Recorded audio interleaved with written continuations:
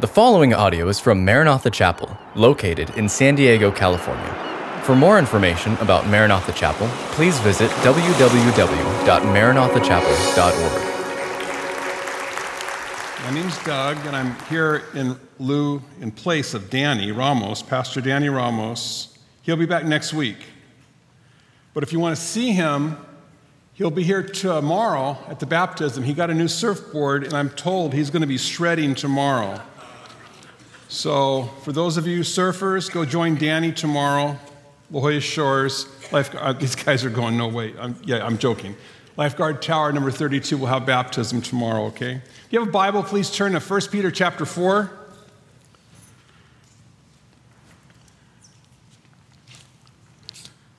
Tonight, we're going to talk about suffering. Suffering has a purpose in our lives, and I'm going to try to explore that. I'm reading a new book, The Beatles, the Bible, and Bodega Bay. Anybody heard this book yet? Anybody out here? No? It's by Ken Mansfield. Ken Mansfield was the business manager for the Beatles in the United States. He worked for Capitol Records, and everything the Beatles had business-wise, stateside, was Ken Mansfield. Ken Mansfield came to know the Lord, and he's written this book, and it's pretty interesting. And in this book, he tells all kinds of stories, but I want to read one story for you that I think will set the tone for us tonight. He says, "I never cried when my dad passed away. I kept thinking I would, but now I can't stop crying for Matt. I'm shedding tears for this father as a symbol of all fathers when I think about those 3 young children, what they have lost. I fall to my knees at the water's edge, and I lift my swollen eyes to the heavens above, and I pray." And he wrote down his prayer, and it went like this. "I've been staring at the water for hours and waiting. As the ripples wash up on the sand, I want to rush in and have this whole thing healed, to have everyone's pain go away. But I stand transfixed, unable to move in any direction, mentally, physically, or spiritually. I refuse to ask God why these things happen. He is God. We got that straight a long time ago. So I've learned to ask him what and how instead. What am I to learn from this experience? What can I do that would be in line with his wishes and purposes? How can I bear a godly witness in a situation like this, especially when all unbelievers have a field day as we quote-unquote crazy Christians try to explain this one away? How can I minister to those in need? How can I glorify God in this situation and in every situation of my life?" Would you please pray with me? Father, we've just read a story of a man who lost a friend, who was a father of 3 young children and one on the way. And he's standing at the ocean asking you what he's supposed to do. And each person in this room tonight has either been there or had a friend that was there. And we've come to you and we've said, what are we supposed to do? We've been transfixed. We've searched for answers. We've wanted to have words to quote-unquote fix it. And so tonight, Lord, help us understand that you're never away from us, that you're always there in the midst of every dark situation and in the midst of every fun thing. You are there. And so, Father, we come to you tonight asking for instruction. How are we to deal with our suffering and those we love?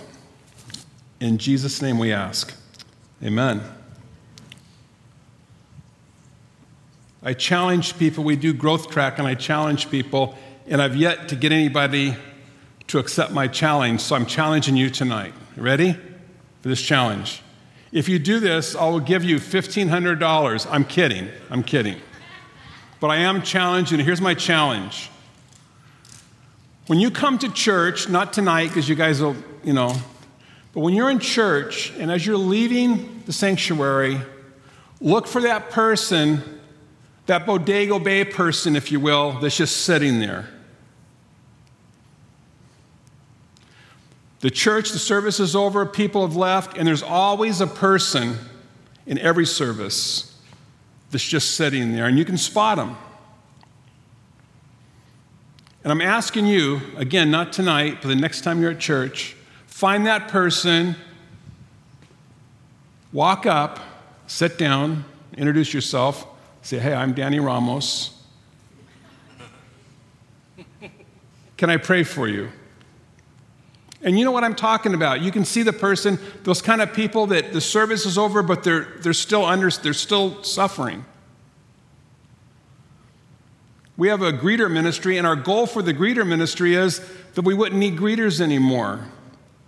That our body, that our community here at Maranatha would be so concerned about people, they'd walk up, hi, my name is, I haven't seen you before, what's your name?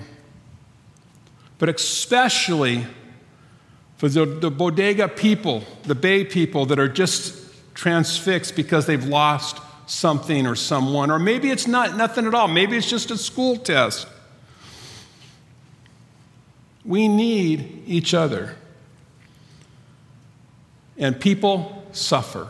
C.S. Lewis said, God whispers to us in our pleasures, speaks to us in our conscience, but shouts in our pains. It is this megaphone to rouse the deaf world, rather his megaphone to rouse the deaf world. The Apostle Paul said, but we also glory in our sufferings. And let's just define sufferings for a second. Sufferings they can be really difficult, terrible things, or they can just be things that are uncomfortable. God allows things into your life and mine to mold and to shape us in our sanctification. So what is one person's suffering may not be another person's suffering. Like, they only serve Diet Pepsi. But anyway, moving along. We also glory in our sufferings because we know that our suffering that produces perseverance character, and character hope. Paul is saying we accept these sufferings, these things that are uncomfortable, these tragedies, if you will. We accept these because God is working in our life. He's molding us. He's shaping us. What? To be conformed to his image.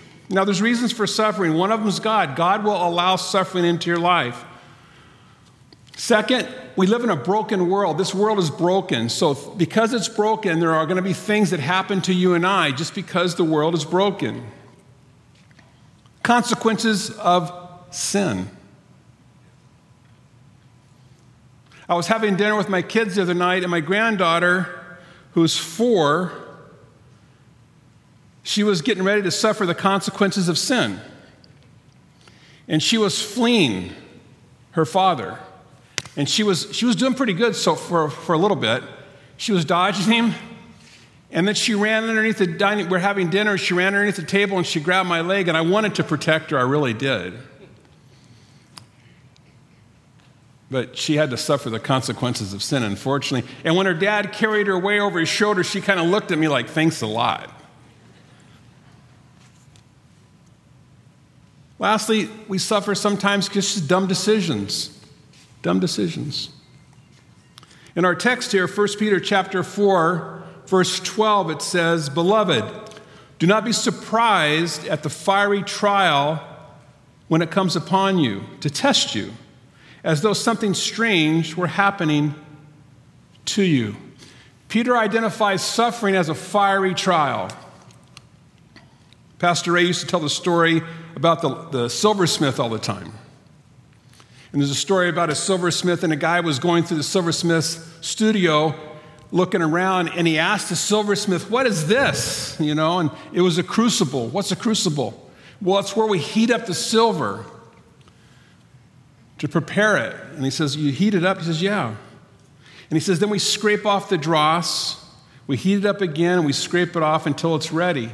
And the man said, "Well, how do you know when it's ready?" And he said, "When you can see your face in it,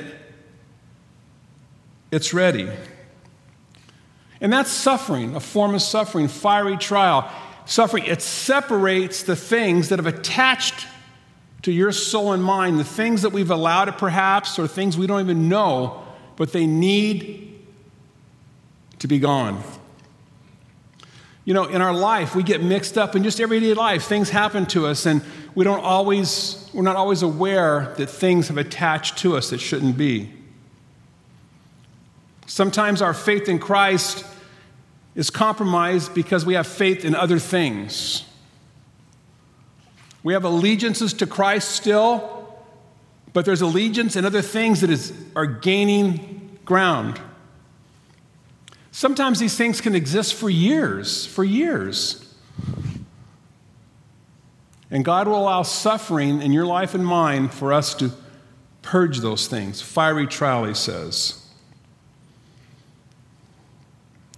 When the fiery trial comes to you and I, though, unlike the silversmith to look in and to see our face, we want to look in that suffering and we want to see Jesus' face.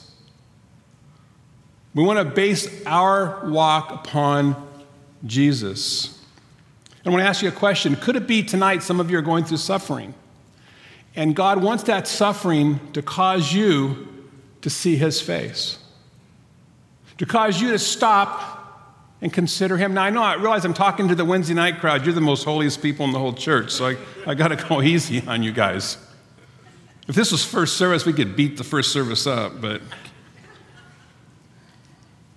So how does this work? How does this purifying fire, how does this work? Years ago, I was a new Christian, and we would go to Hollywood to go witness in Hollywood, pass out tracts and everything. And there was a ministry there in Hollywood. It had a big sign on the window, and it read, "The Holy Ghost Repair Service." I love that, the Holy Ghost Repair Service. When you take your car to get fixed, what's wrong with it? It's making a noise. What's the mechanic? He'll ask you all these questions. I don't know. Did you change the oil? No, but it's making a noise. Anyway, he asks you all these questions, and you're not sure, but it's just not working. When you and I, if I can use this term, need fixing, when you and I need correction, we don't have to go very far because God knows. Psalm 69 verse 5 says, "Oh God, you know my folly. The wrongs I have done are not hidden from you."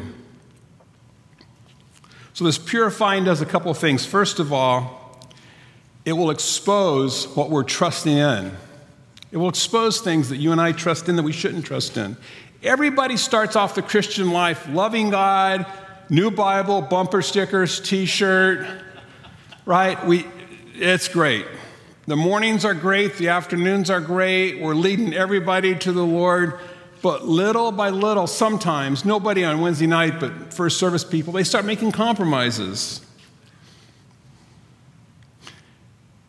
And over time, there are things that you and I start to trust in other than the Lord. We have sometimes hidden allegiances that we don't even know about, or sometimes we know about them. But we allow them to creep into our life. Sometimes we're asked to compromise. We don't even realize how far off the reservation we are until we need to take a stand. Maybe it's at our job. Maybe it's within our family. And we're asked to do something that just goes against our beliefs. And in taking a stand, it's going to cost us something. It possibly will cost us our job. We've been hearing a lot about that in the paper now. Christians are beginning to lose their job for taking certain stands. Maybe it'll just cost us relationships where once we were considered, hey, we like him being around or her being around, but now, no, because they're not like us. They're different now.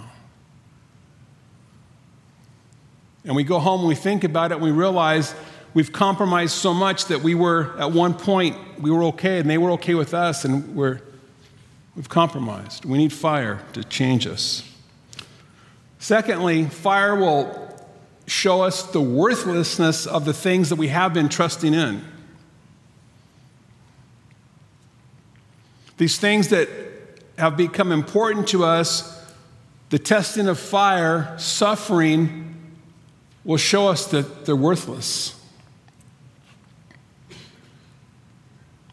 Proverbs 17:3 says, the crucibles for silver, the furnaces for gold, and the Lord tests the hearts. He tests our hearts and exposes things that we didn't even know were there. Proverbs 25:4, take away the dross from the silver, and the smith has material for a vessel. The point is, there are things that we can allow into our lives that we begin to trust become very important to us, more important than our relationship with God. And in God's mercy and his love for us, he allows suffering into our life to expose these things.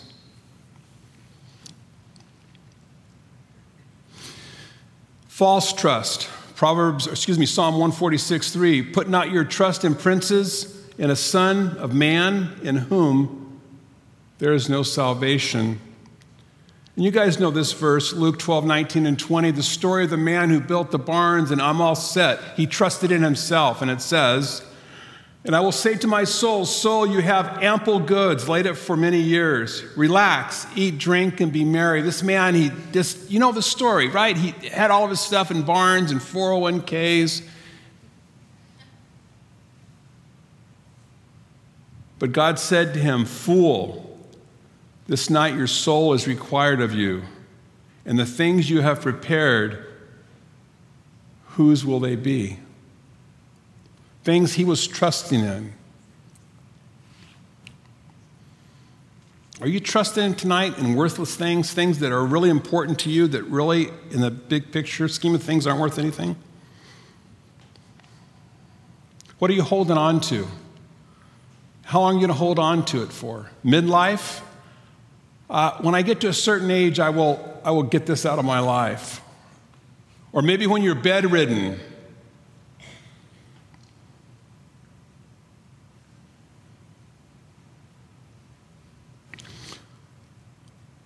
In God's mercy, he'll allow suffering into our life to reveal these things so that we can get rid of them, that we can purge them from our lives before it's too late. Third, the refining fire of suffering shows God's work in your life. You know, we've seen, most of us, I'm sure, have seen the guy that does the vineyard, the vine dresser. I'm thinking of wine, the vine dresser, and there's all kinds of grapes, and it looks really good, right, to the untrained eye. But the vine dresser comes along and starts cutting away, and when he's done, it looks like a Charlie Brown Christmas tree. There's nothing there. There's just a stick, maybe. But now, it's ready to produce more fruit. David would say, Lord, search me, search my heart and see if there be any wicked way in me. And it's the bravest prayer in the Bible. Go before the Lord and say, take it away. What's in my life that needs to go? That I can be more fruitful for you. And they take those branches, by the way, those branches that are cut from the vineyard or from the grape plant, they take them and they burn them in a fire. And so tonight maybe you're saying, well, is that what God's going to do to me? That's uncomfortable. I don't like that. Perhaps, maybe. Maybe he'll be gentle. Maybe it's not that dramatic. I don't know. But be willing to have him do it.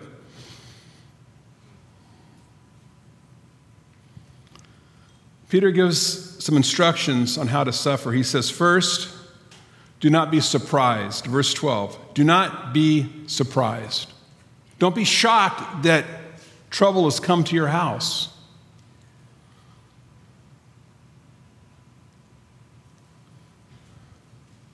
But he doesn't say don't grieve. We can grieve, but he says don't be surprised. He says rejoice, as a matter of fact. Rejoice. After the cross of Christ came the crown. We can rejoice in Christ the same way, but grieve deeply. You can be going through suffering.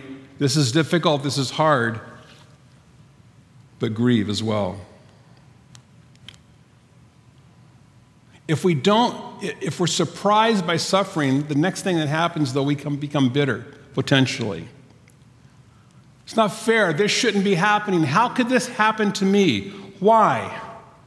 This is affecting my plans. There's another book I'm reading by Laura Story. You guys know Laura Story? Hands? Singer? Songwriter? I didn't know her story. Her and her husband Martin lived, I think, North Carolina, South Carolina, somewhere. And she was playing bass in a band on Thursday nights. And she says it happened to be a Mexican restaurant. So on Thursday nights, she's playing bass in a band, and she's writing songs. And her husband Martin was a campus pastor. He's a campus pastor. She's a bass player.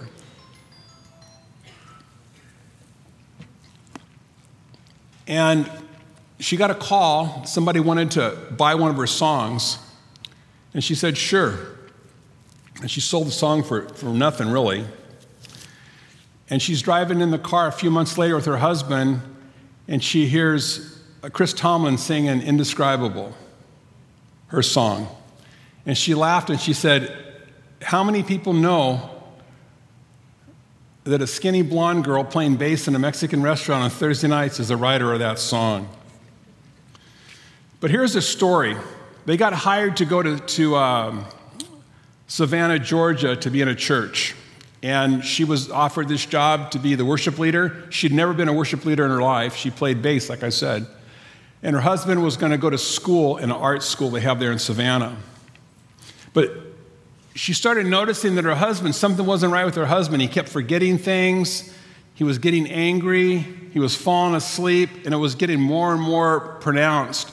So she called the pastor and she said, I'm going to have to decline the job because something's wrong with Martin, my husband, and we're going to have to find out what it is. And the pastor said, Laura, we didn't hire you because we wanted you to be our worship leader. We hired you because we wanted you to be part of our family. Pack up your car, please leave tomorrow, and whatever Martin needs, we'll provide for him.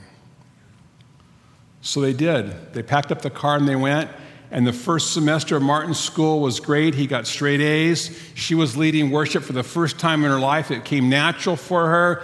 Everything was great. But then, second semester, Martin started missing classes. He forgot to wake up. It got worse and worse and worse. They were fighting with each other. She was mad at him because something was wrong with him. What's wrong with you? This is our chance, blah, blah, blah. Her dad was a cardiologist. He said, you know what? You need to take Martin to a doctor, see what's wrong. They took Martin to a doctor. Fast forward, Martin had a brain tumor. She was playing at another church in another city, and she got the call, and it was Martin on the phone. He says, I've got a brain tumor. They went to go see a doctor. The doctor said, hey, it's malignant, but that's not a big deal. It's where it is. I can go up his nose and pull it out. He'll be in the hospital for a couple of days. He should be home by Saturday, out of work for a week. He can get back into school. Things will be fine. 3 months later, they were still in the hospital. It didn't go as planned. It got worse and worse and worse. He got meningitis. They had to put more holes in his head. Eventually, he was able to talk to her, and he said to her, I know you. You're Laura Story. And she thought he was joking because that's her maiden name. And she said, yeah, that's right. She said, and I'm also your wife. And he goes, get out of here. So after 5 months, they went home. and he thought she was his caregiver. So the first night they were home, he was already in bed, and she got into bed with him, and he got really upset. He says, Laura, I appreciate that you're concerned for me, but this is inappropriate. And she says, what's inappropriate? He goes, we're not married. And I tell you that story because that's where she was working from. Her husband's mind, he had lost all memory. And for 5 years, it took him 5 years to put things back together. 5 years. She said she was sitting in the hospital because he had to go back in the hospital frequently, and they would do tests and more surgeries. And people would come and say, hey, here's a verse. I have a verse for you. And then they would sit down and open their Bible, and she said 45 minutes later, it wasn't a verse, it was a Bible study. She said, I would stare at him with a smile on my face, but inside I was just saying to myself, just get out, leave, go. You know, when people, we want to help somebody, we give them a Bible verse, like this is going to fix it. It wasn't fixing it. She said the best word she could hear when she's in the hospital, all those days in the hospital, was, Laura, here's a latte. Or somebody that would just sit with her and be present and not try to fix it.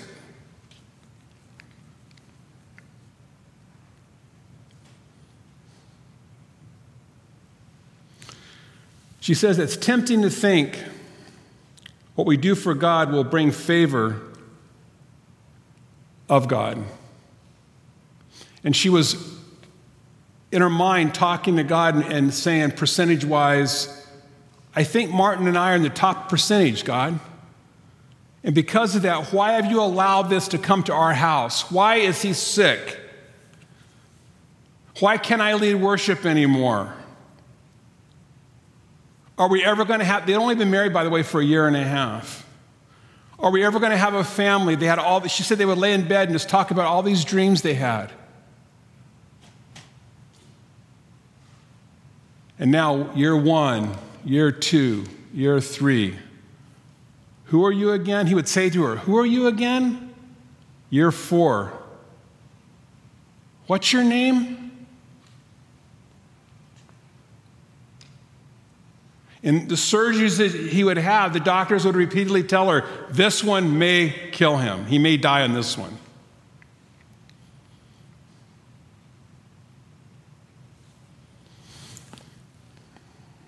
Then she said, the righteousness scale in the Bible says that no one but Jesus makes it to the top. But despite our lack of goodness, God is always good and is always good to us. And she kept telling herself that. Now listen, Jesus grieved on the dust, kneeling in the dust the night before he'd be crucified. My soul is overwhelmed with sorrow, he would say, to the point of death. Matthew 26:39, and going a little farther, he fell on his face and prayed, saying, my Father, if it is possible, let this cup pass from me. Nevertheless, not my will, but yours. Jesus wasn't surprised by it. He knew it was the Father's will. And you and I should not be, we need to be careful not to be surprised when suffering comes to our house, comes into our lives. Don't be surprised by it. Verse 14, if you are insulted for the name of Christ, you are blessed, because the Spirit of glory of God rest upon you. But let none of you suffer as a murderer or as a thief or an evildoer or as a meddler. Yet if anyone suffers as a Christian, let him be not ashamed. Don't be ashamed. Peter knew something about this, didn't he? We know Peter's story. Peter was ashamed. He says, don't be ashamed. If suffering comes to you, don't be ashamed, especially if it's because you're taking a stand as a believer. The last command, he says, obey. Verse 18, or the second part of verse 17 says, what will become be the outcome of those who do not obey the gospel of God. And if the righteous is scarcely saved, what will become of the ungodly and the sinner? Throughout Peter's epistles, he's constantly saying, obey, walk in obedience. You know, one of the reasons he says, don't be surprised, because when people are surprised and think this shouldn't happen to them, we shouldn't be suffering like this, they're tempted to sin. They're tempted to think that God doesn't care, that this isn't right, and because of that, I'm going to, and you fill the blank in.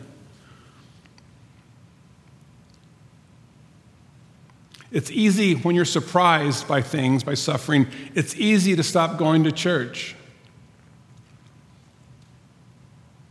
It's easy to stop praying.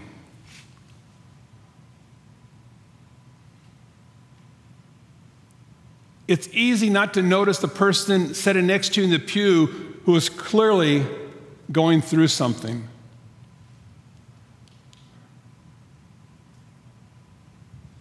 It's easy to become self-centered and feel sorry for yourself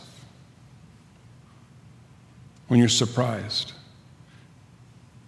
You choose not to obey the scriptures. You choose not to walk with the Lord.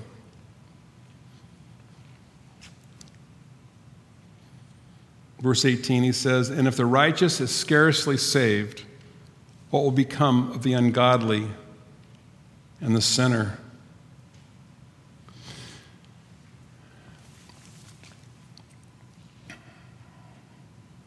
Paul says, work out your own salvation with fear and trembling.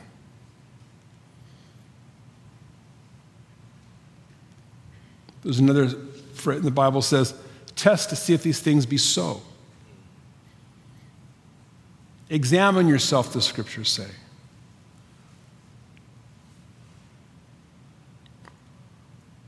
Sum this up, don't be surprised. When trouble comes your way, instead of saying, I call it getting off the merry-go-round,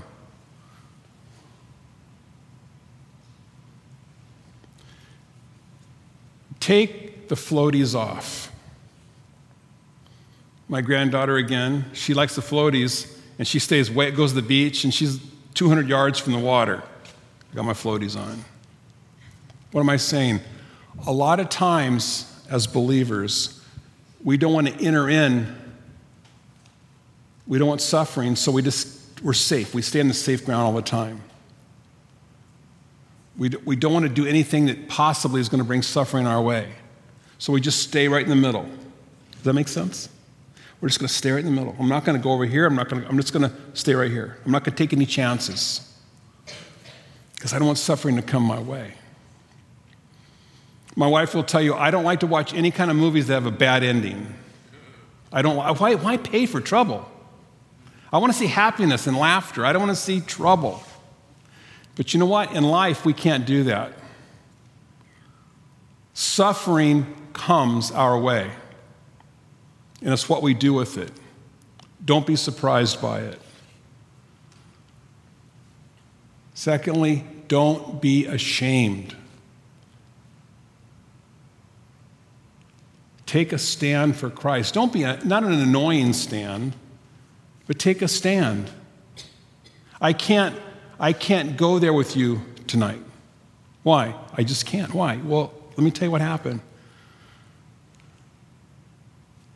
Tell them your story. There was a time in my life when I used to do those things.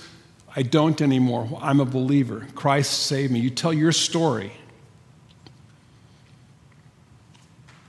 And for me to do that, and though I'm sure it's going to be a lot of fun, I would dishonor my Father, my God. I just can't do that. Don't be ashamed. And lastly, obey. Obey God. Be obedient to the Lord. Do what's right.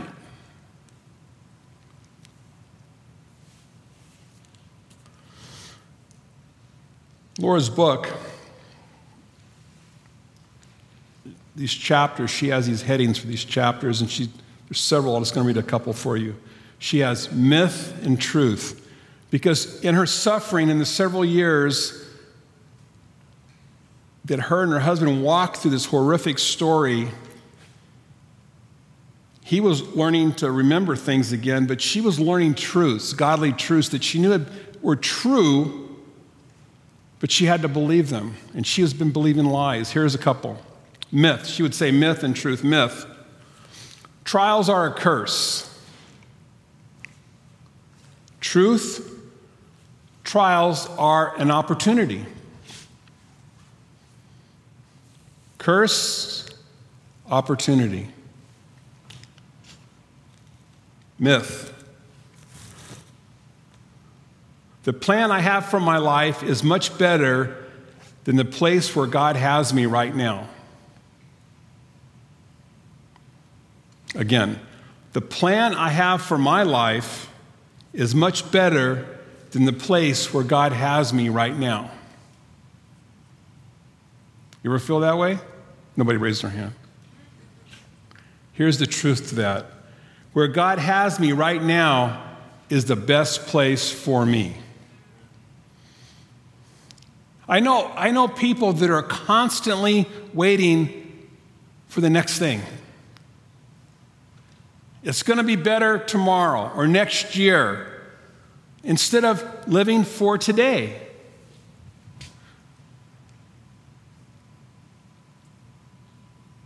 There's a saying that one of the things that keeps Christians from making steps of faith is problems and possessions. When all these problems are gone, then I will take a step of faith. Or I've got to take care of and fill the blank in. Myth. The strength of my faith is based on how strongly I believe. Now think about this one. The strength of my faith is based on how strongly I believe. She talked about people telling her that if she just believed that her husband would be fine.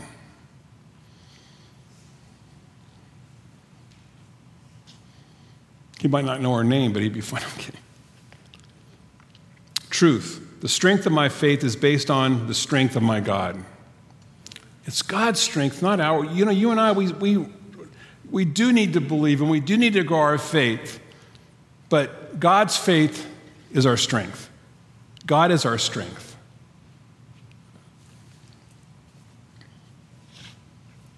James 1:12 says, "Blessed is the man who remains steadfast under trial.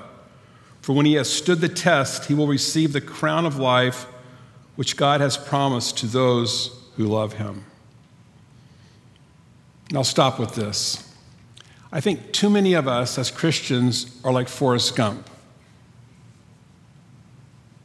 We're sitting on the park bench waiting to go to heaven. We're just sitting on the stinking park bench. I accepted Christ. I go to church. I'm going to go to heaven now. The heaven bus is going to come by and pick me up someday. I'm going to go to heaven. You know anybody like that? And if you've heard me say this, I've said this a lot, so I'll say it again anyway. You need to take the field. And this is the best illustration I have. This is why I repeat it a lot. When I was a kid, 100 years ago, well, maybe 80 years ago, I played sports at the boys' club. And the boys' club where I went, they had a league of sports that you could play. And it was for kids that didn't have anything. That's why I played sports. Well, I signed up for sports. So one day, I'd have my uniforms, so I'd bring them home. And one day my mom said to me, "Hey, I just want to thank you." I go, "For what?" She never said that. I go, "For what?" I was all proud. "What, huh, Mom?" She says, "For taking such good care of your uniforms." I says, "What do you mean by that?" She goes, "I never have to wash them." Well, she didn't have to wash them because I never played. I just sat on the bench. Here's my point. How many Christians do you know that don't play. They put their uniform on, they show up, but they just sit on the bench. Why? They don't want to suffer. They don't want to get hurt. They don't want to be the fool, miss the ball on the court. It's better just to sit on the bench and play it safe than to get on the court and make a fool of yourself.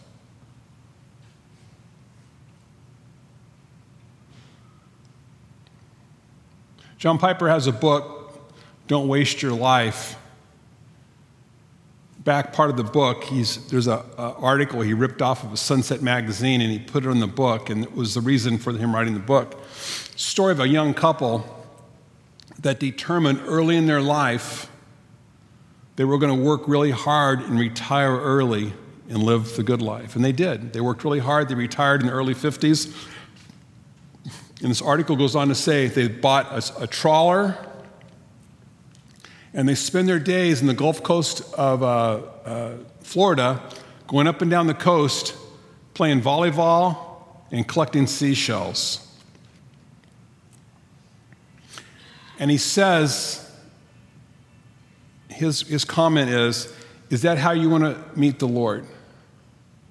I spent the second half of my life in a trawler going up and down the Gulf Coast, collecting seashells and playing volleyball. Or, he doesn't say this is my addition, or do you want to go to heaven with bloody knuckles and a ripped uniform? Yeah, I missed a lot of passes, but I tried.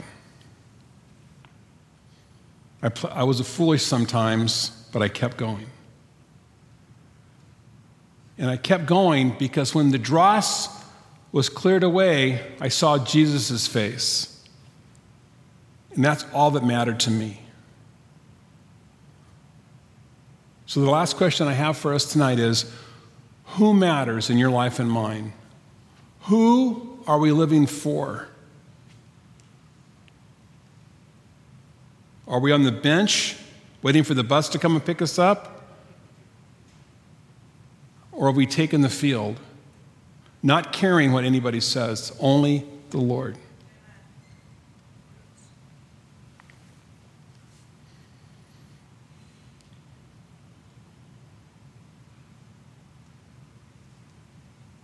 Tony Castellano grew up catty corner from me. Italian. Any Italians here tonight? Okay, I'll go easy on you. Okay, no, kidding. I'm kidding. Italian family, and Italians kiss. Kiss. And the men kiss the men, right? These Italians did anyway. I don't know about your Italian family. Is that, no? The guy's going, not my Italian family. Anyway, they were very affectionate, and there was Big Tony and Little Tony. Well, Little Tony was like 6'4", and Big Tony was 5'6", but he was Big Tony and was Little Tony. When Little Tony was a kid, they played football. He was very athletic, playing sports. And his grandfather, Big Tony III or something, anyway, he came to the field to see Little Tony play.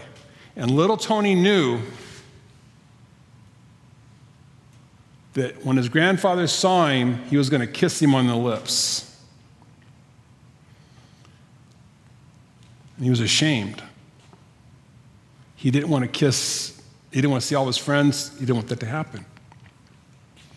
So he hid behind the backstop. His dad talked to him about it. It's pretty rough. Talked to him, said you shouldn't do that. Several years later, Little Tony is a star football player at the high school.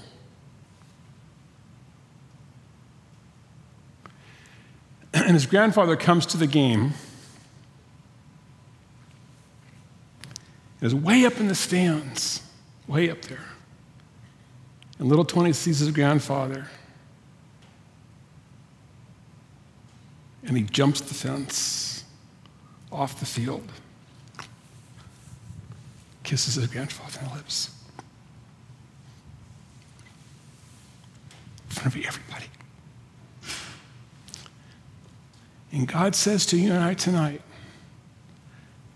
take the dross off that silver that's in our lives Let him heat up all that's in us so that we're not surprised, that we're not ashamed, and that we obey. Father, we thank you for this evening. We thank you, God, that you love us so much. You allow things into our lives to mold and to shape us and to draw you to yourself. And Father, you are amazing. You've created us, you know us, and we have this time in our lives, this side of eternity we have for you to mold and shape us. And we get to walk by faith, and we get to take chances, and we get to make mistakes. Not for ourselves, but for you. We want to honor you. So thank you for that, Lord. Help us to endure suffering. Help us to be willing to take the field, to rip our uniforms for your sake. In Jesus' name, amen. Another song that Laura Story wrote that you're going to recognize if you don't know it is Blessings. And she wrote this song sitting in the hospital, thanking God for the struggle and for the suffering that she had gone through with her husband. I asked Kayla to sing it for us tonight. Thank you, Kayla.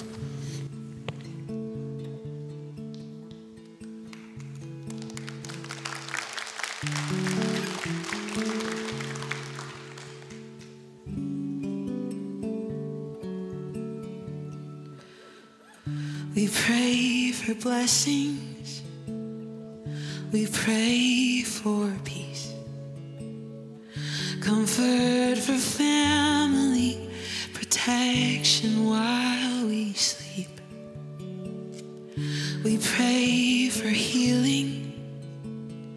For prosperity. We pray your mighty hand to ease our suffering. And all the while you hear each spoken need. Yet love us way too much to give us lesser things. 'Cause what if your blessings come through raindrops? What if the healing comes through tears? And what if 1,000 sleepless nights is what it takes to know you're near? And what if trials of this life are your mercies in disguise?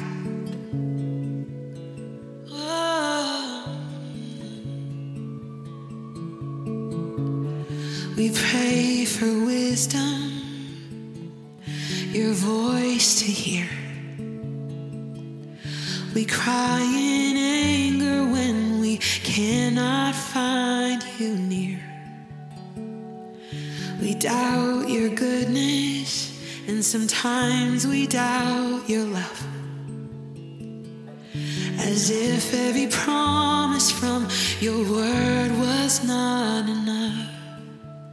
And all the while you hear each desperate plea, and long that we'd have faith to believe.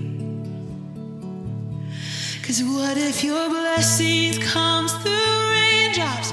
What if your healing comes through tears? And what if 1,000 sleepless nights is what it takes to know you're near? And what if trials of this life are your mercies in disguise? When friends betray us, when the darkness seems to win, we know that pain reminds this heart that this is not, oh, this is not our home.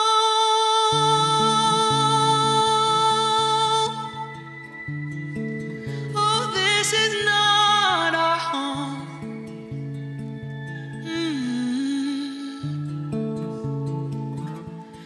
And what if my greatest disappointments or the aching of this life is a revealing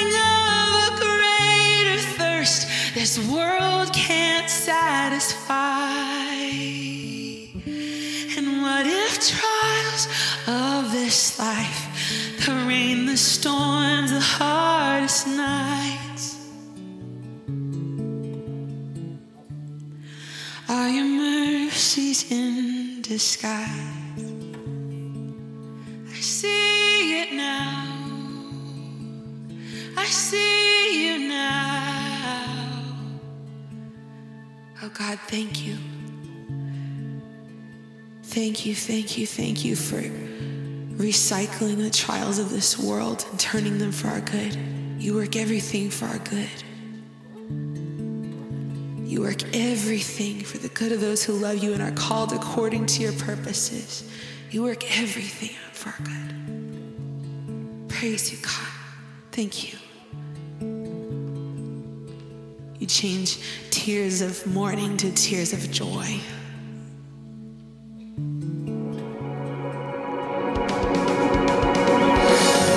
Thank you for listening to this podcast from Maranatha Chapel.